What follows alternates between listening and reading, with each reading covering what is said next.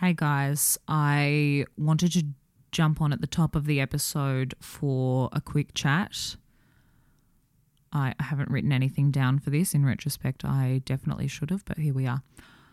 I know you don't come here for my political opinions, and why should you?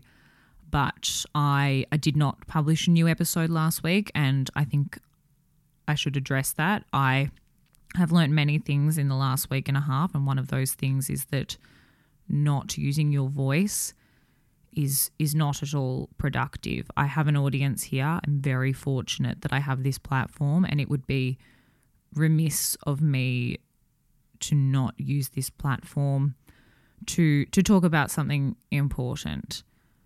It's not enough for us to not be racist. We have to actively be anti-racist. Now, I didn't publish an episode last week, and absolutely no disrespect to anyone who shared content last week. I mean no disrespect, but I felt that I needed that time to learn more. Does that mean I can't do two things at once? Potentially. I wanted to assure you, though, I thought it was important that I let you know that last week wasn't a week off for me. It was a week that I spent researching and reading and learning and acting. I think that last point is really important. It was a week that I spent beginning an education that I'm committed to continuing. I say beginning because this is not going to go away. This is not something that we can, black out a week, dust our hands of it and call it a day. History has proven that. The fact that we are still living the way we are living. I certainly have a lot to learn. If you, I don't want this to be a plug, but if you happen to follow me on Instagram, you will have seen that I spent the week researching and sharing resources and actionable items. I think that was really important for me because that is certainly the way that I learn. Again, no disrespect to people sharing really beautiful, powerful quotes, but I just know myself, I can't look at a quote and then immediately think, okay, yes, this is the action that I need to take. So if you do think and work and operate in the same way that I do, I have saved all of those resources and actionable items to my Instagram stories so that they are easily accessible going forward, which they need to be. Again, it didn't feel productive to share something and have it sit there for 24 hours and then go away, because this isn't going away.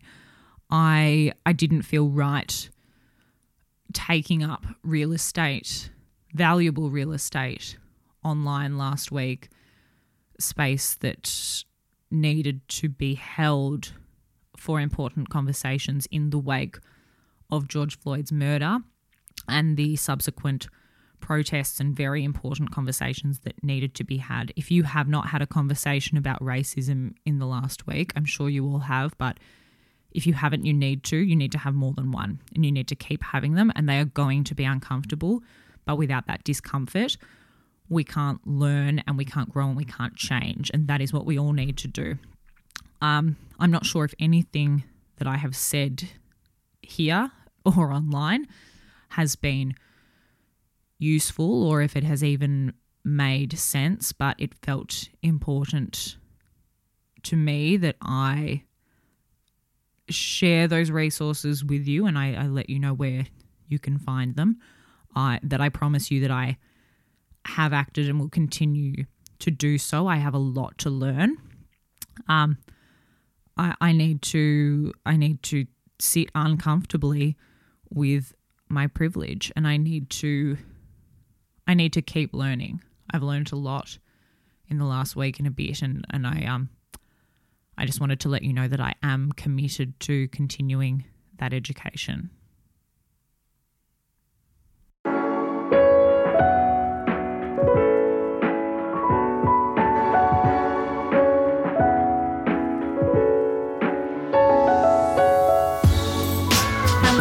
Welcome to the Glow Journal podcast, a conversation with the beautiful minds behind the world's biggest beauty brands.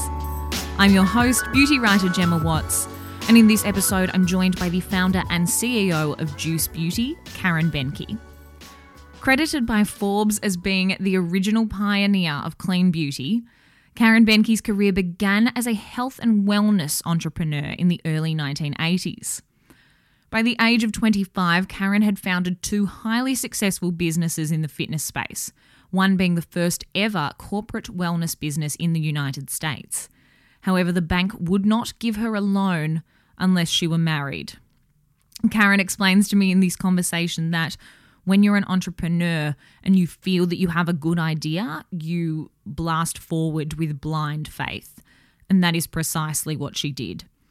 In 2005, she launched Juice Beauty, one of the world's first organic skincare brands and one that completely quashed the belief that natural products couldn't match the potency of their traditional counterparts. With Karen widely regarded as an innovator across the health, wellness and beauty spaces, it made perfect sense that when Gwyneth Paltrow was looking to develop skincare under her Goop brand and find a clean, organic colour cosmetics range, it was Karen and the Juice Beauty team that she chose to work with. A collaboration between Karen, Gwyneth and their respective companies, 2016 saw the launch of both Goop by Juice Beauty and Juice Beauty's Phyto Pigment collection, a clean yet very luxurious line of colour cosmetics born out of Karen and Gwyneth's wish for makeup that cared for the skin in the same way that their skincare does. Gwyneth was also appointed Juice Beauty's creative director of makeup, a role she held for 3 years, with Karen and Gwyneth remaining shareholders in one another's companies today. Now, Karen tells me that Juice Beauty's focus is on returning to its roots. Time is being spent researching and continuing to innovate at the Juice Beauty farm, with the brand working towards converting the entire farm to organic and continuing to improve upon their existing sustainability initiatives. This episode was recorded remotely, myself being in Australia and Karen in the US. So if you would prefer to read the interview or read along with this recording, you can find the complete episode transcript on glowjournal.com. In this conversation, Karen shares her biggest advice for those looking to fund a startup, how Juice Beauty managed to colour their entire makeup collection using plant pigments, and the secrets of the green apple peel that put the brand on the map.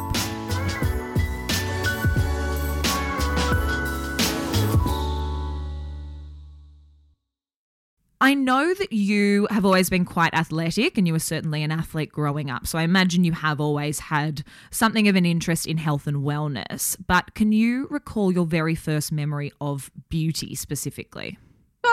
Well, given my age, my first memory of beauty was looking at Cher, actually on TV. You probably don't even know who she is. Of course I do. Oh, you Iconic. do? Okay. All right. Well, that was my, because I was born with jet black hair. That was my absolute idol. And so that was my first image of beauty because she had jet black hair like I did. But then it was at the Clinique counter and, all those things in high school. So God, if I had $1 for every person who had said it was their Clinique 3-step, was their introduction to skincare, I'd be going into very early retirement. But that's the first time I've had Cher as an answer, which is fantastic. Probably because you interview younger people. I think she's a timeless icon, and she doesn't seem to be aging, which is great. Good on her. Yeah, well, not sure how she does that, but we'll leave it at that. Yeah, one of the many mysteries of the world. Yes. So when you were younger, apart from looking up to Cher, what did you think you might be when you grew up? Well, I grew up in a small town, so for girls in my high school, even though it was after Title IX and everything, but still, which is a legislation in the U.S., if you did well in science and math, which I did, you either went into health education or you became a nurse. And my bachelor's degree is in health education. And then if you did well in English, you became a teacher. So that was really all that was in our horizon at that time. And so right after I graduated from college, I moved to California for all the reasons that have nothing to do with career. It was sun, fun, boys, etc., skiing. But I quickly realized that I could do a lot out here. It was kind of the land of entrepreneurial, opportunities. Mm-hmm. I understand that it was while you were studying at Western Michigan University that you became a vegetarian. Now, I know there's a bit of a story here. Yeah. Can you talk me through that time? Yeah, it was actually in high school in the early 70s, and it was younger when I was in high school, but this disaster went all the way through high school and almost to 1980 when I left there. And it was the largest PBB, polybrominated biphenyl, I believe, if I'm pronouncing it correctly, PBB spill in North America. And there was a chemical spill, and it got into the feed of cattle and chickens. And so, it was kind of a rural area where I grew up, a small Midwestern town.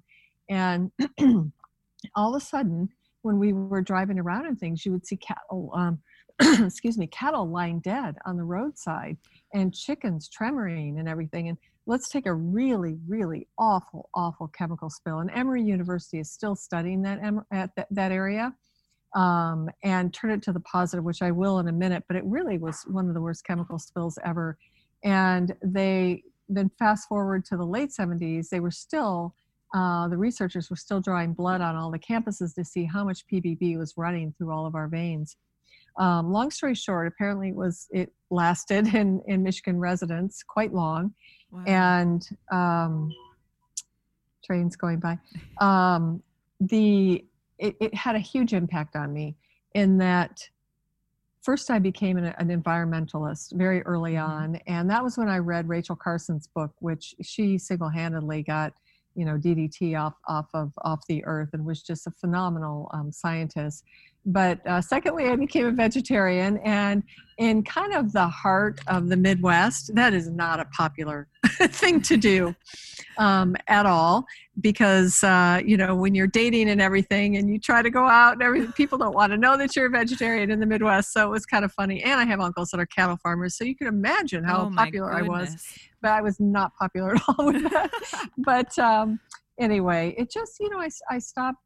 I didn't want all the PBB, but then I started reading more about plant-based diets, and later I opened it up to eggs, and I certainly love cheese and some seafood, but I kind of went pretty strict for a while. But it really, that had such an impact on me from an environmental point of view, a health point of view, and just every aspect of it. It really spurred on, and one of the things that spurred on my health and wellness interest. Did it prompt you to start looking at other parts of health and wellness too? Obviously, you've mentioned a few things there that it did change for you, but is that when you started to look at what you were putting on your skin, or did that come a bit later? Yeah. Not only later, like later, 20 years later. So I was really focused on fitness and nutrition at the time. And that's when I moved to California and I started Get Fit Aerobics. I can't believe you even found that name. But because that was in the early 1980s, and I ended up getting the Army contract for Northern California. So I taught so many aerobics exercise classes a day, and it was in the era of Jane Fonda. Another icon. Okay, I met her last year. It was Oh, you did? Oh my gosh. She's unbelievable. She really is. Well, when she came to San Francisco to teach an aerobics class for teachers, I thought I was going to die with her, her leg warmers and her striped leotards and the belt and all that. It was just awesome. Great fashion. But that really got that was my first entrepreneurial endeavor. And teaching 1 million classes a day, having shin splints every aspect of my lower legs. But I really fell in love with business, and then wanted to expand it to the entire kind of wellness arena of nutrition, fitness, stress management, mental health, etc. Still never thought anything about my skin though. And then I started one of the first corporate wellness companies in the country. Incredible. I would love to spend a little bit more time on that first kind of business endeavor, because you were only 22, 23 when you founded Very Get young. Fit. It's unbelievable. This is one of my favorite stories that came up when I was researching you. I read that the bank would only give you a business loan if you had a husband to sign off on that loan. So you had to open up something to the tune of 17 credit cards. I can't believe you read. That's very true. So with Get Fit Aerobics, there was really no startup capital. Mm-hmm. So because I could just pay a % of the classes to the gym, and it was on government property and all that. So, but when I expanded to my corporate wellness company, that's when I started, bought bands, and we went to the corporate work site and did health education programs and body fat testing and all those types of things.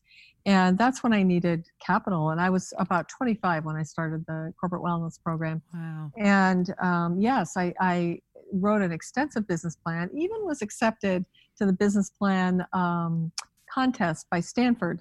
Oh, and my. A class would really vet your business plan and et cetera. So had a pretty tight plan, and I started going around to the banks, and they did all tell me that it was a great idea, and if I would just bring my husband in to sign, it would all be fine. And so every time I'd walk out and I'd look around, I'd think, I have to rent a husband, so clearly I need to rent one. But because I didn't get married until my late 30s. So yeah, that was a first endeavor with banks. And so you couldn't do this now, but back when the internet wasn't there, you could open, I figured out if I opened as many credit cards as I could, and I got to the count of 17 and quit. I opened 17 credit cards all in one day and ended up with a $2,000 to $3,000 line of credit with each of them. And that's, $1985 or something. So it was a lot of money back then. And I juggled all those credit cards as my first line of credit. It was crazy. It was legal. Maybe. I don't know if it was or not. Maybe. You've survived. Sure. It's all good. I survived. We'll just make sure this recording stays in the right hands and it'll be all good. It'll be fine. Yeah. It's funny that, you had to go through all of that, and then it was in 1987 that you won San Francisco's Woman Entrepreneur of the Year award. That's right. I understand that during your speech, you told that story, and you talked about how difficult it had been to secure funding initially for your business. And then after the speech, another woman approached you and said, come to my office tomorrow. I can help you secure a loan. I would love to hear more about that time and the fact that you finally secured that funding thanks to another woman in business. That's exactly right. It was a jam-packed ballroom in San Francisco in Union Square, and I was getting the Woman Entrepreneur of the Year award from then Mayor Dianne Feinstein, who's now Senator Feinstein. Mm-hmm. And it was great, and I did tell the story.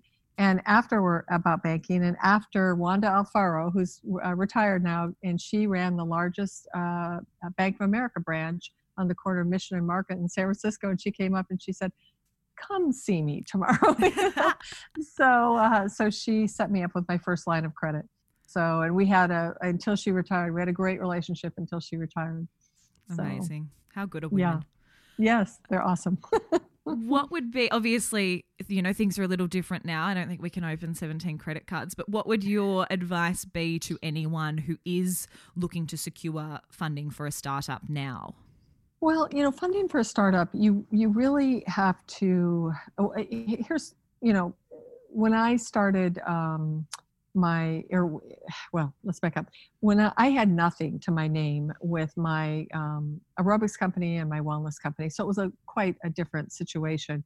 When I started Juice Beauty, I had already had successful businesses. I had been on several boards. So I raised the money in the first round in about 24 hours. But I was very careful, though. I went to people that I knew well, that I'd worked with, that were mission-driven, that would share some portion of my mission. And that was super important to me because I didn't want just money. I wanted people that were passionate about my mission.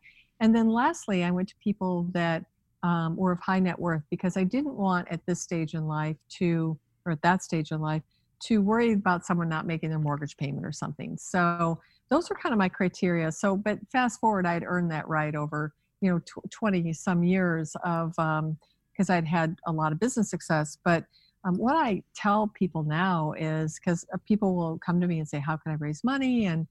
And my first piece of advice is put your own money in first. I don't care if you have $1,000 or $1 million, put your money in first, because you have to be the lead investor. And you have to be, at least put up as much as you possibly can, because then people will trust you. And if you don't trust yourself, why even start it? So that's my biggest advice. And then to try to go to people that you worked with and more business acquaintances. Some friends and family are fine, but it's hard to mix, I think, in money and friends and family sometimes, although my business is all mixed up with my family, but I didn't go to family members to raise money ever. Such good advice. Having founded two highly successful businesses so young, being Get Fit and ExecuFit, what were some of the biggest learnings from having those businesses and having them so young? Was there anything in particular that you learnt during that time that you find you're still applying to your work now? Well, I think the positive of starting businesses young or being an entrepreneur and intrapreneur young is you don't know what you don't know. Yes. And, it's awesome because you have no idea that you're taking a lot of risks and, that you're sticking your neck out and sometimes making a fool of yourself. You just don't even know, nor do you really care most of the time. So at least I didn't. And so that's the benefit of it. And I always thought, what's the worst that could happen? Because I didn't have kids so much later. So the worst that could happen to me was I would have to go get a corporate job. So that didn't seem that bad to me, or I'd have to go teach health somewhere or something, health education. So that wasn't, nobody was pushing me off a cliff. So that's what I always thought about. But I think one of the things that a lesson that I've learned over and over and over is to listen to your gut. I mean, you certainly want to have all the intellectual data you can, surround yourself with the smartest people, but you really never want to ignore those gut feelings, because every time I do, I get into trouble. And now my husband will say, I can't believe you did that because you kept saying you were worried about it. And he'll remind me that I, early on said, oh, I don't know if this is the right decision. And oftentimes if my gut is telling me no, but I go ahead and do it because of some intellectual whatever, it backfires. Mm-hmm. I love that. What's the worst that can happen? I think that's absolutely spot on. Blind optimism and naivety are very powerful tools, as it turns out. And being poor with my first few businesses. My first and my second, I was when I started my first, and then I put all my money into my second. So I was poor in the beginning and poor a second time because I really came from very humble beginnings. What have you got to lose, really? That's right. So if we fast forward a little bit, it was when you were pregnant with your first child that you began to really start examining your cosmetics labels. Now, you already obviously had an understanding of health and wellness and a lot of the pieces of that puzzle, but what you were putting on your skin, you've mentioned, came much later. What were some of your biggest findings? Well, so I was really into nutrition and fitness and yoga and all those things, but really it wasn't until I was pregnant with my babies in my early 40s that I stopped dead in my tracks one day, and I was slathering things all over my body and my belly, and I suddenly read a label. And at that point, with my wellness company, I had worked with Stanford and Berkeley and a lot of leading researchers, so I knew a lot about ingredients in food. And I couldn't believe when I was reading, way back then, it was methyl butyl and propylparabens, which I knew were being studied for being carcinogenic.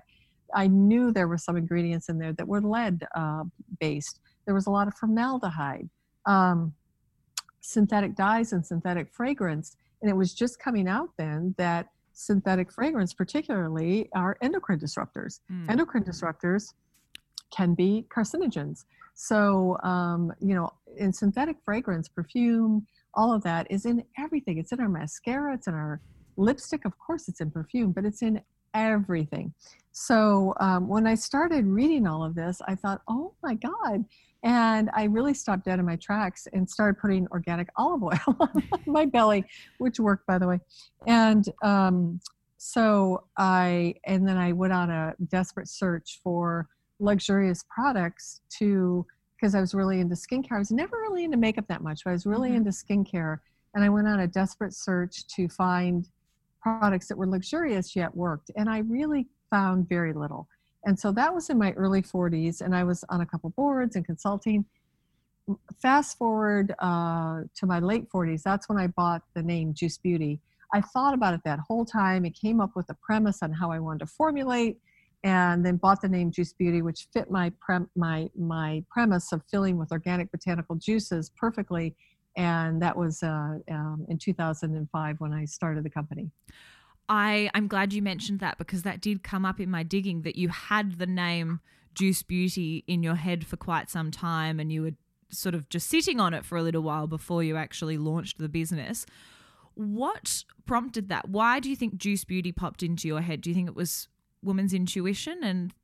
Well, it wasn't so much the name that popped into my head as it was the formulation aspect. Uh-huh. And so if you, I really spent a lot of time researching formulations, basically. And my husband is actually involved in the business now. We can circle back to that. But he's never been involved in the business other than completely supporting me and figuring, thinking about it 24/7. He's a cardiologist. But as a scientist, I kept saying to him, yelling out, day, night, whatever, and going, oh my God, you mean this is how conventional chemical brands formulate? They start with butylene and propylene glycols and then put powerful ingredients into it, but a lot of petroleum derivatives and things that are laced with dioxane and things. But the products work often because they put very powerful ingredients into it. And then I was looking at natural products that start with water and put some ingredients in it, and they're very dilute. And they didn't have a reputation of working as being as efficacious. So I became obsessed with organic botanical juices. And I thought, what if we start out with grapeseed and aloes and shays and jojobas and filled with that first, not thinking how expensive it would be, of course. And so we would start out with vitamin-rich, antioxidant-rich base, and then we added vegetable hyaluronic acid or olive-derived squalene or rice peptides or things like that to make it even more powerful, that every organic drop would feed your skin. And that's the premise that I became obsessed with and talked to a lot of scientists and a lot of manufacturers. And then when I decided I wanted to get going, then I started searching names. And when Juice Beauty came up as a trademark name, I was like, that's what I need. So, and I bought the name and started from scratch. So overpaid for the name, by the way. Worth it, I think. So that was 2005. You had clearly identified a gap. You'd been thinking about what you wanted to do for quite some time. Where to from there? How did you go about finding a manufacturer, sourcing packaging, deciding what you would launch with? There's a lot to it. There is a lot to it. And, I did hire a couple consultants, and I started knocking on doors with manufacturers, and really no one wanted to work with me because they kept saying, we either use petroleum or we use water. And all your crazy juice, forget it already. We need a freezer and blah, blah, blah. So finally, I found a manufacturer and scientist that would work with me if I bought a freezer. And so I'm like, fine, I'll buy a freezer, and so we were off to the races with that. But it was very, very difficult in the beginning. The juices were separating. They would turn colors. Because I wanted to use natural food grade preservatives. Everything that could go wrong went wrong. But we just persisted to today, where we have just luxurious products that really you can't tell when you are putting, for instance, our stem cellular CC cream on your skin. We have mimicked the feel of silicones and dimethicones with grapeseed and coconut alkane, and the zinc just melts in. It's not chemical sunscreen, but it melts in. We tint it. It just, so we've been able to really mimic that luxury that comes from a lot of synthetics and things that you don't want, either in your body or in animals or on the planet. And we've made it, that was my goal, to make it as luxurious, but to meet or exceed conventional chemical efficacy. You've absolutely succeeded in that. They do feel so luxurious. I'll include links to all of my favorites in here. Although Juice Beauty really does sit within wellness in a wider sense, it was still a bold move to transition from fitness over to beauty. Did that present many challenges beyond having to buy a freezer? Yes. Again, I could no longer say I was young and naive because I was in my late 40s, but I was still just, I don't know, something about being an entrepreneur. You just blast forward if you think you have a good idea, and it's that blind faith. And here was a conversation with my husband, honest to God. And he's very supportive. He said, wait a minute, you're telling me you're leaving being a highly paid consultant in private equity to just find, health and wellness deals. You're on a bunch of boards, et cetera, and you're going to put a ton of money into Juice Beauty and start all over from scratch again and be an entrepreneur. And our kids are, 8 and 10 or 6 and 8 or something.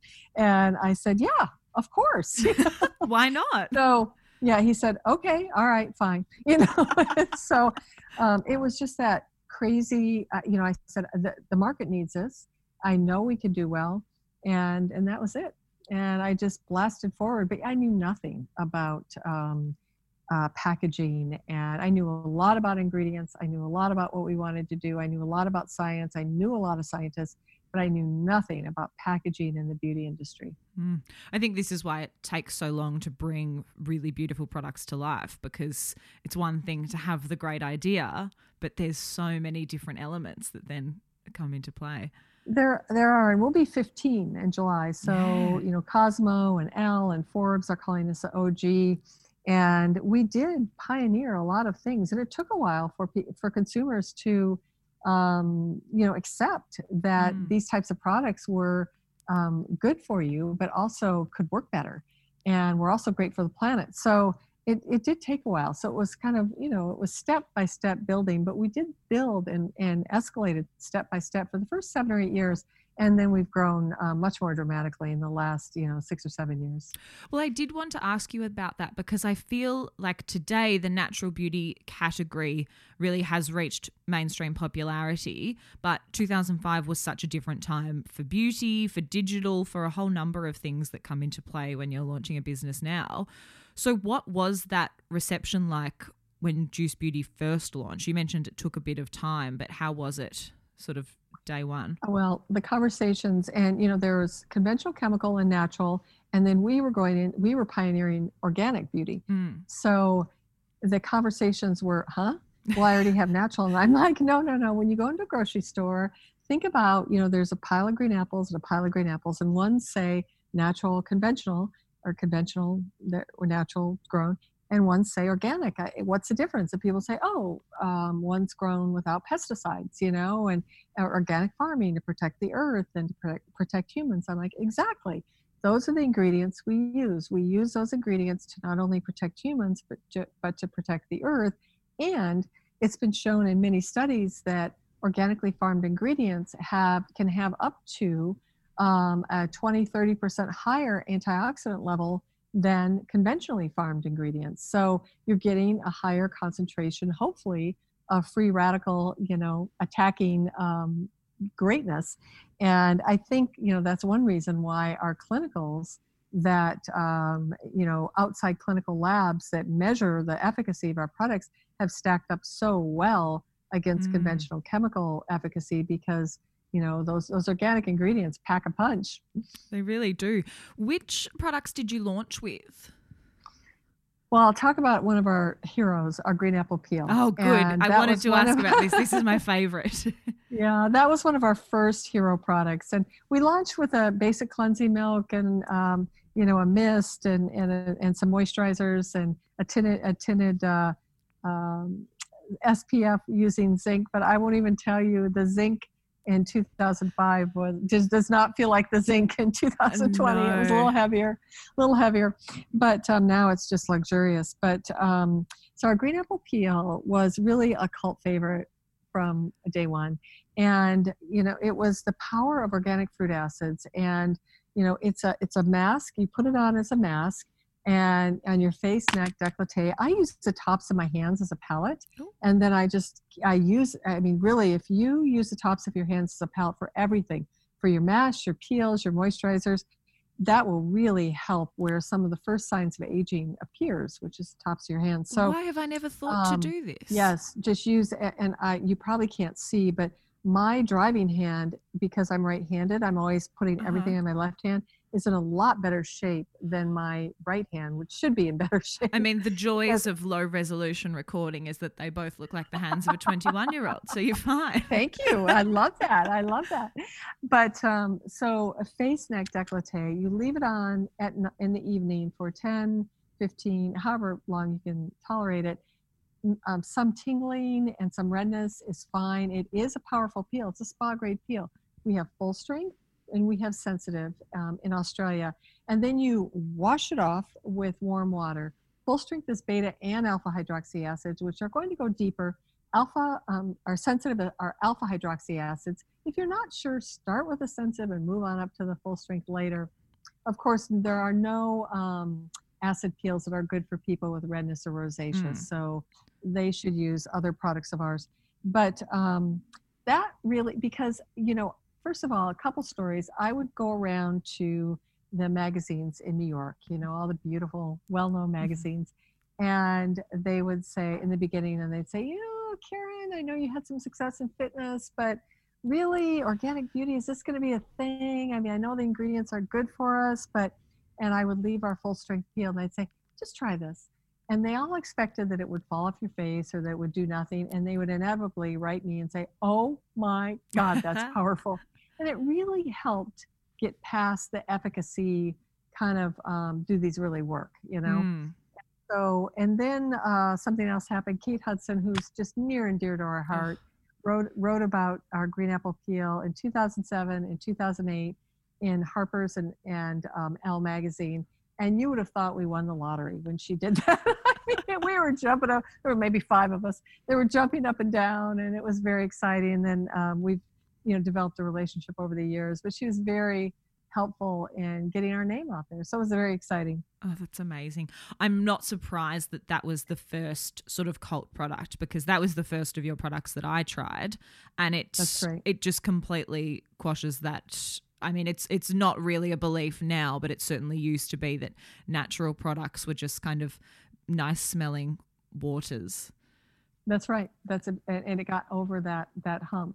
And our green apple peel also bridges the gap between blemish clearing and age defy. It's really for everyone. Whereas, of course, our stem cellular collection is more for age defy. Our blemish clearing collection is obviously more skincare for blemish clearing, oil control. But the green apple peel really spans all generations and all skin types, other than, again, rosacea or redness. Yes, that's always a tricky one. Yeah. Someone else who has undoubtedly been instrumental in really popularizing the natural beauty movement is Gwyneth Paltrow. No, yes, just our business partner Gwyneth. It's just a small up and coming name that people may or may not have heard of. You have worked really extensively with Gwyneth and with the Goop team on a few different things, but I would love to start with phytopigments.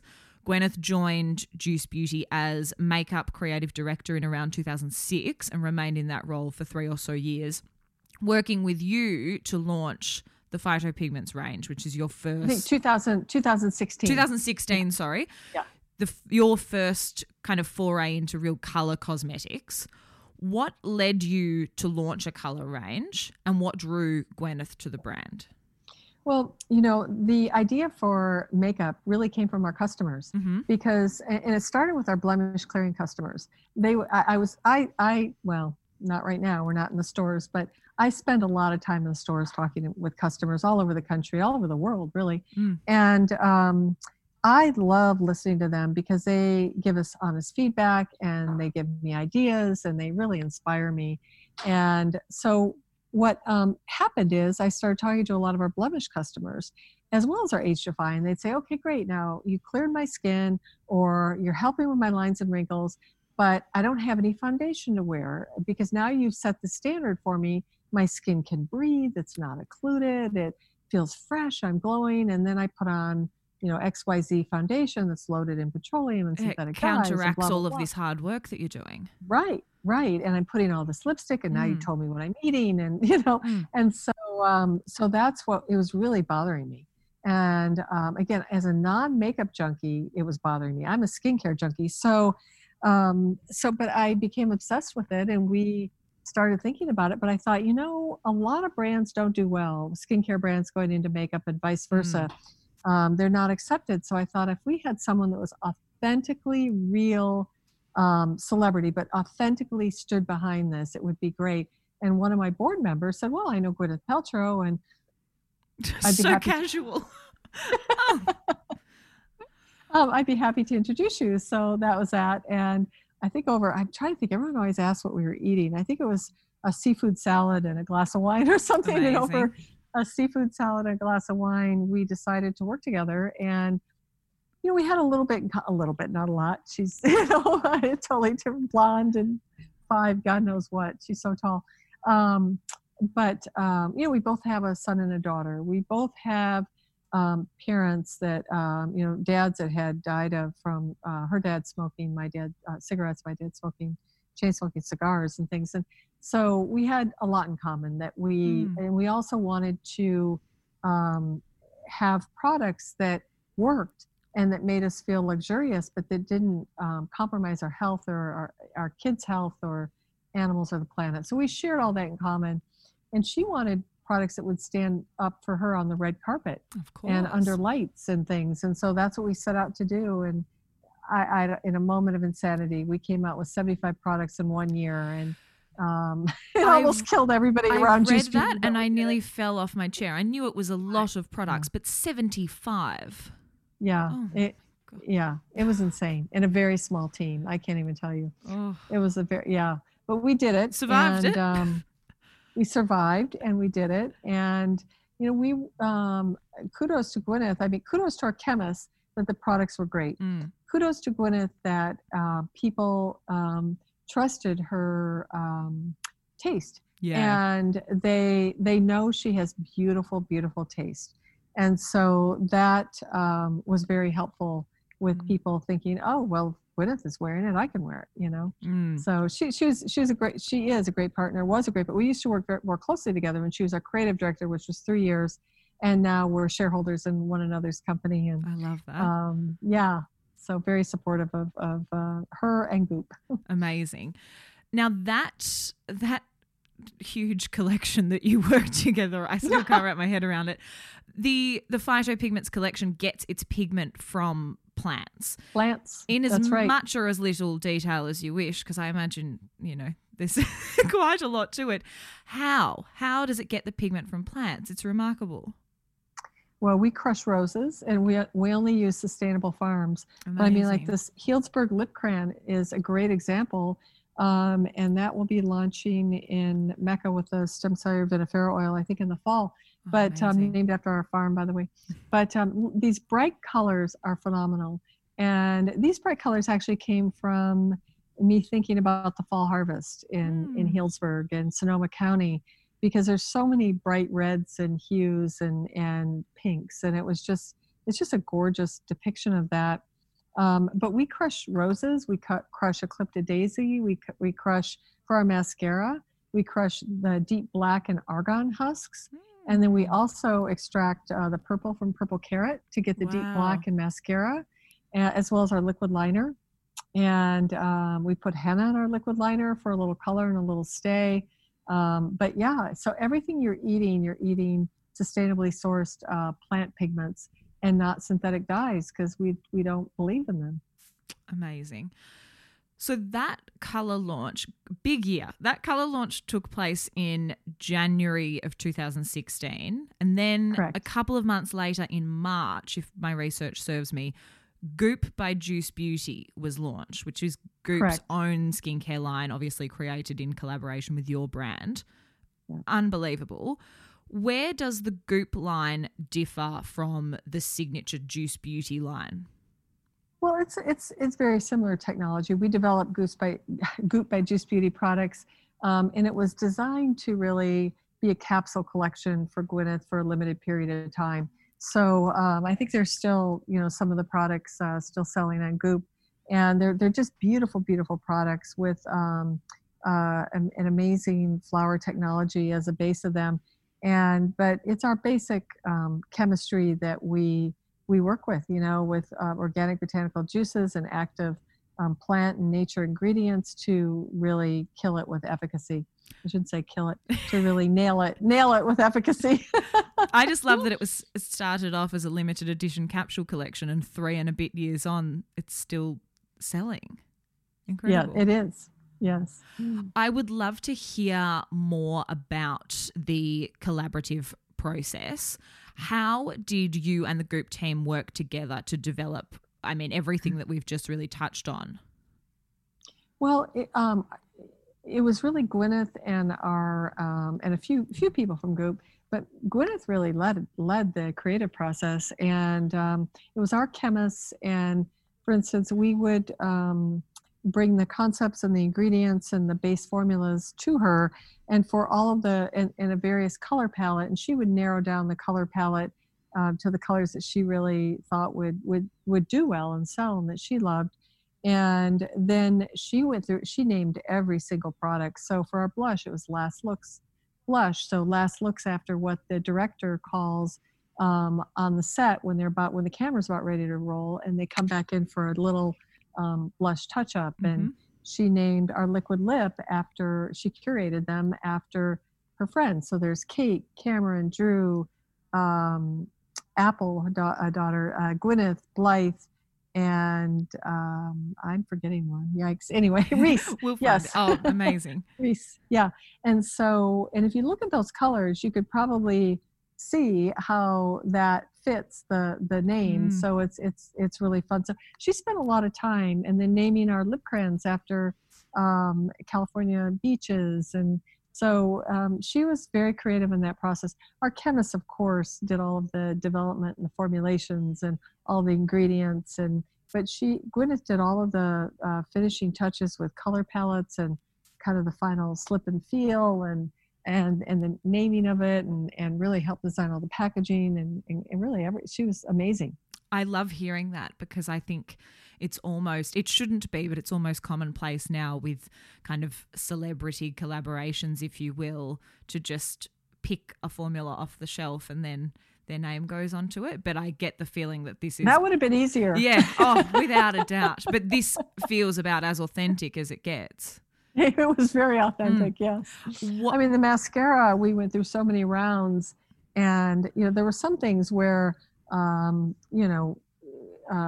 can't think of anything in particular, but for like our concealer, Gwyneth wanted it to swirl a few times before it loosened up, the plant pigments, and I was happy with not swirling a couple times, but it was fine. It was all good, but we both drove everyone crazy with the Phytopigments mascara.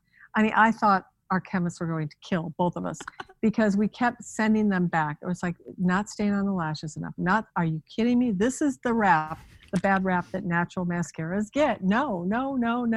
We finally got a formula that we both absolutely fell in love with. And that was the hardest to formulate. From everything that I've heard and read, mascaras are always going to be the mascaras and sunscreens are the hard ones. Yes, very hard. But worth the all of the pain and effort, blood, sweat and tears. Yes. I feel like I know what you're going to say, but what do you believe is the key to a successful collaboration? Well, I mean, certainly if you're collaborating with an A-list celebrity, you have to have all your ducks in a row. And with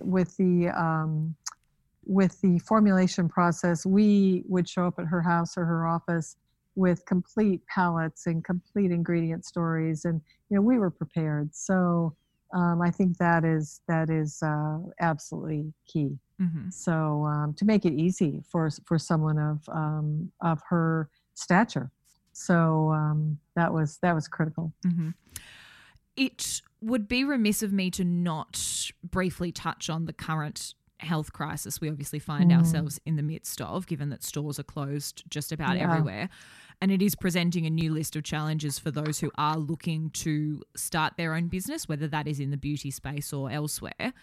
You and obviously Juice Beauty survived the 2008 stock market crash and subsequent recession. So what would your advice be to anyone who is looking at potentially launching a brand in the current climate? Yeah, the COVID times, they're really hard. And of course, we want a vaccine out. We want everyone to get back to normal. That aside, I think use it to your advantage. Take the time and really use to how you can reinvent a little bit or work on the areas that need to be worked on. With us, we're expanding our marketing team. We're really focused more on digital now. and we're doing so well on Mecca.au. Is it Mecca.au? On the Meccas.com site, Mecca.au, right? It's, I think Mecca.au? for us, it's Mecca.com, and it automatically directs us to the Australian To website. AU. But I Okay. think Mecca.com. I'll figure it out Okay. and I'll put it in the notes. I think in the US it goes Mecca.com.au, I believe. Quite But possibly. anyway, on Mecca's website, we are doing so well because we shifted to telling more stories and, working with people like you and which is a lot of fun, by the way. And so that's been critical. We didn't talk much about the Juice Beauty Farm, but we can in a minute. But, doing live streamings. Right now I'm in the office, but doing live streamings from Juice Beauty Farm and really taking advantage of where does your business need to be shored up and what can you do more and what's the future going to hold in this no-touch environment? I mean, we're used to being in stores touching people like mad. Of course. So, doing mini facials and doing makeovers and all those things. So we've spent a lot of time thinking and coming up with ways that we can do well in the future in this new world. Let's talk about the Juice Beauty Farm. I would love to hear more about it because it's a pretty incredible. So exciting. Yeah. Yeah, it's so exciting. Well, I wanted to make sure, we spent a lot of wonderful, years with focused on the phytopigments makeup and Gwyneth being our creative director, but I wanted to make sure that we got back to our roots and that people really knew the authenticity of our brand. We're a Northern California brand. We are, very close to our organic farmers. We are manufactured in the U.S. We buy most of our ingredients from North America.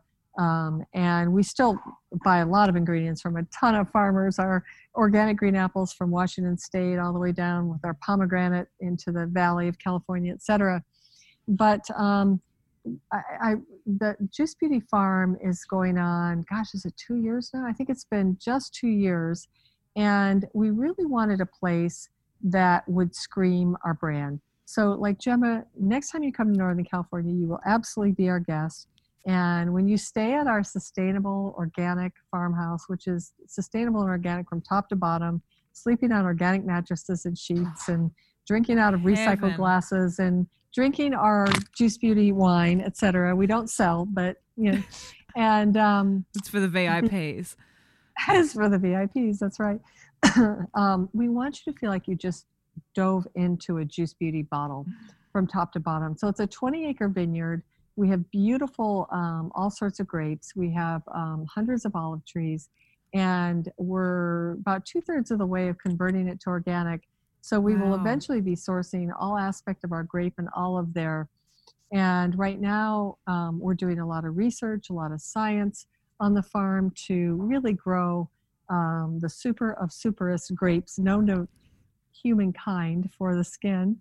And but it's a stunning place also to relax and to entertain our retailers, our social media contacts, and our PR contacts, and and for our employees. The first year was awesome with entertaining. Going into this summer, obviously, things are looking a little different. Looking a little different during COVID times, but we'll figure it out.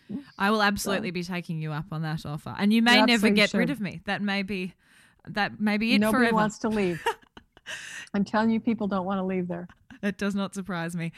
You have been part of the beauty industry for 15 years now, and obviously part of the wellness landscape for even longer. What are the biggest changes you have seen within the beauty industry over that time? Well, I think there's more, there's certainly growing acceptance for individual brands or indie brands or, independent brands. Certainly. And everyone thinks they're having their moment now with Natural, Clean, et cetera.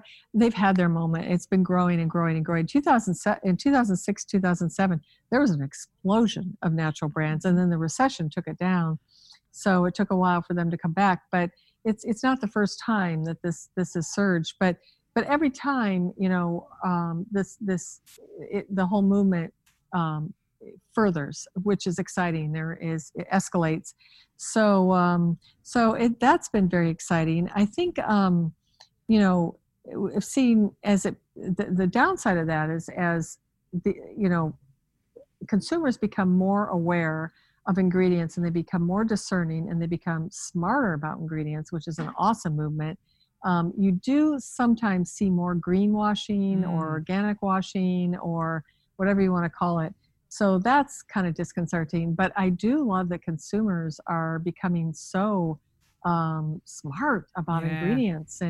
And you know, the millennial with driving authenticity and transparency was music to our ears. So so some of those changes are just amazing and awesome.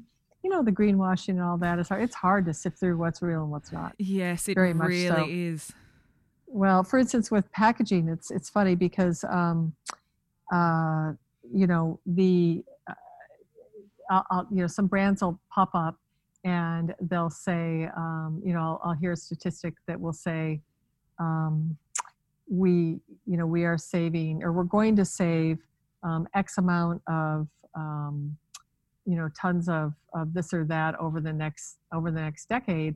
And so we hired some Duke University students and just, you know, we actually did the math. And so we can say things like we've had, you know, we're 2.6 million square inch reduction in paper just this year, you know, with our sustainable packaging efforts. Or you know, we have avoided the use of 3 tons of pesticides over the last decade. Avoided, not we're going to avoid. We've avoided the use of 3 tons of pesticides over the last decade, and so on. You know, and 10 tons of synthetic fragrance, and so on. So that's exciting for us. That you know, we can really, you know, it's just the whole sustainability movement is very exciting for packaging. And of course, organic farming is sustainability at one of its highest forms, because you're avoiding pesticides, unnecessary pesticides on the earth and animals and humans.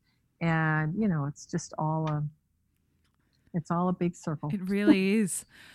What changes do you think we can expect to see from the industry over the coming years?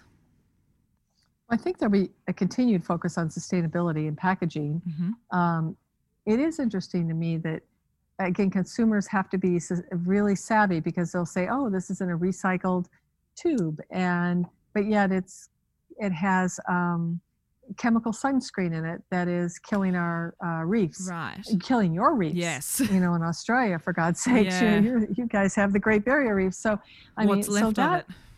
Right, exactly. So that is always interesting to me. Like, why would you support that company that is, and I'm, you know, not picking on anyone in particular, but that has chemical sunscreen in a recycled tube? They can do better, you know? So, and we're moving all of our tubes to bioresin tubes, which lowers their carbon footprint. So wonderful. I think there's going to be more sustainability, but the consumer does have to be savvy to say, you know, does it come full circle, or is it their first step, or, you know? Yeah, I think they're getting savvy with ingredients, and now that they're at, you know, a good point as far as education goes, it's like, okay, let's take it that step further, which is exciting. It's an exciting time. It is exciting. My final question, what is next for Juice Beauty? Higher and higher efficacy, more research coming out of our Juice Beauty farm, cooler and cooler ingredients. You know, we have stood for innovation. We were one of the first, I think we were tied with Chanel for bringing CCs to North America. Wow. And, you know, the stem cellular technology and skincare, you know, zinc, how we've revolutionized that. And so, you know, we plan on staying on the cutting edge. Our prebiotics collection, which is protecting the skin microbiome. We have an ingestible also in the US, but that won't be coming to Australia. But protecting the skin microbiome is so critical. And, you know, we did that with a prebiotic collection of ingredients of viola and fermented bamboo and chia and lactobacillus from coconut. And oh my gosh, the aroma is amazing, but the slip and feel, it's a gel moisturizer. And that's coming to Mecca in March. We're very excited. Oh no, it's there now. What am I talking about? This is June. Yeah, so it launched in March. Yeah. So yeah, so it's so exciting. So our prebiotics moisturizer is at Mecca. It's really, you know, pollution protection. really protecting the skin microbiome, because when your skin microbiome, all of the microflora and everything gets out of balance, your skin isn't healthy. And it's the perfect moisturizer for, I would say, everyone teens through 40s. It's just absolutely perfect. A beautiful gel-like moisturizer, really just, and we put Kumuru in it, which is an interesting ingredient because it reflects light. It absorbs and reflects light. So you get a beautiful luminescence wearing it. So more microbiome technology. We worked, a lot following all the research at Stanford's Microbiome Center. And, we're a science-based brand. So more science, higher efficacy, better and better skincare all the time. That was Karen Benke, founder and CEO of Juice Beauty, which you can find on Instagram at Juice Beauty. To read this interview, you can visit glowjournal.com, and for more beauty news, you can find me on Instagram at gemkwatts or at glow.journal. If you liked this episode, please do not forget to subscribe, rate, review, and share so other beauty and business lovers can find us. I'm Gemma Watts. You've been listening to the Glow Journal podcast, and thank you for joining me.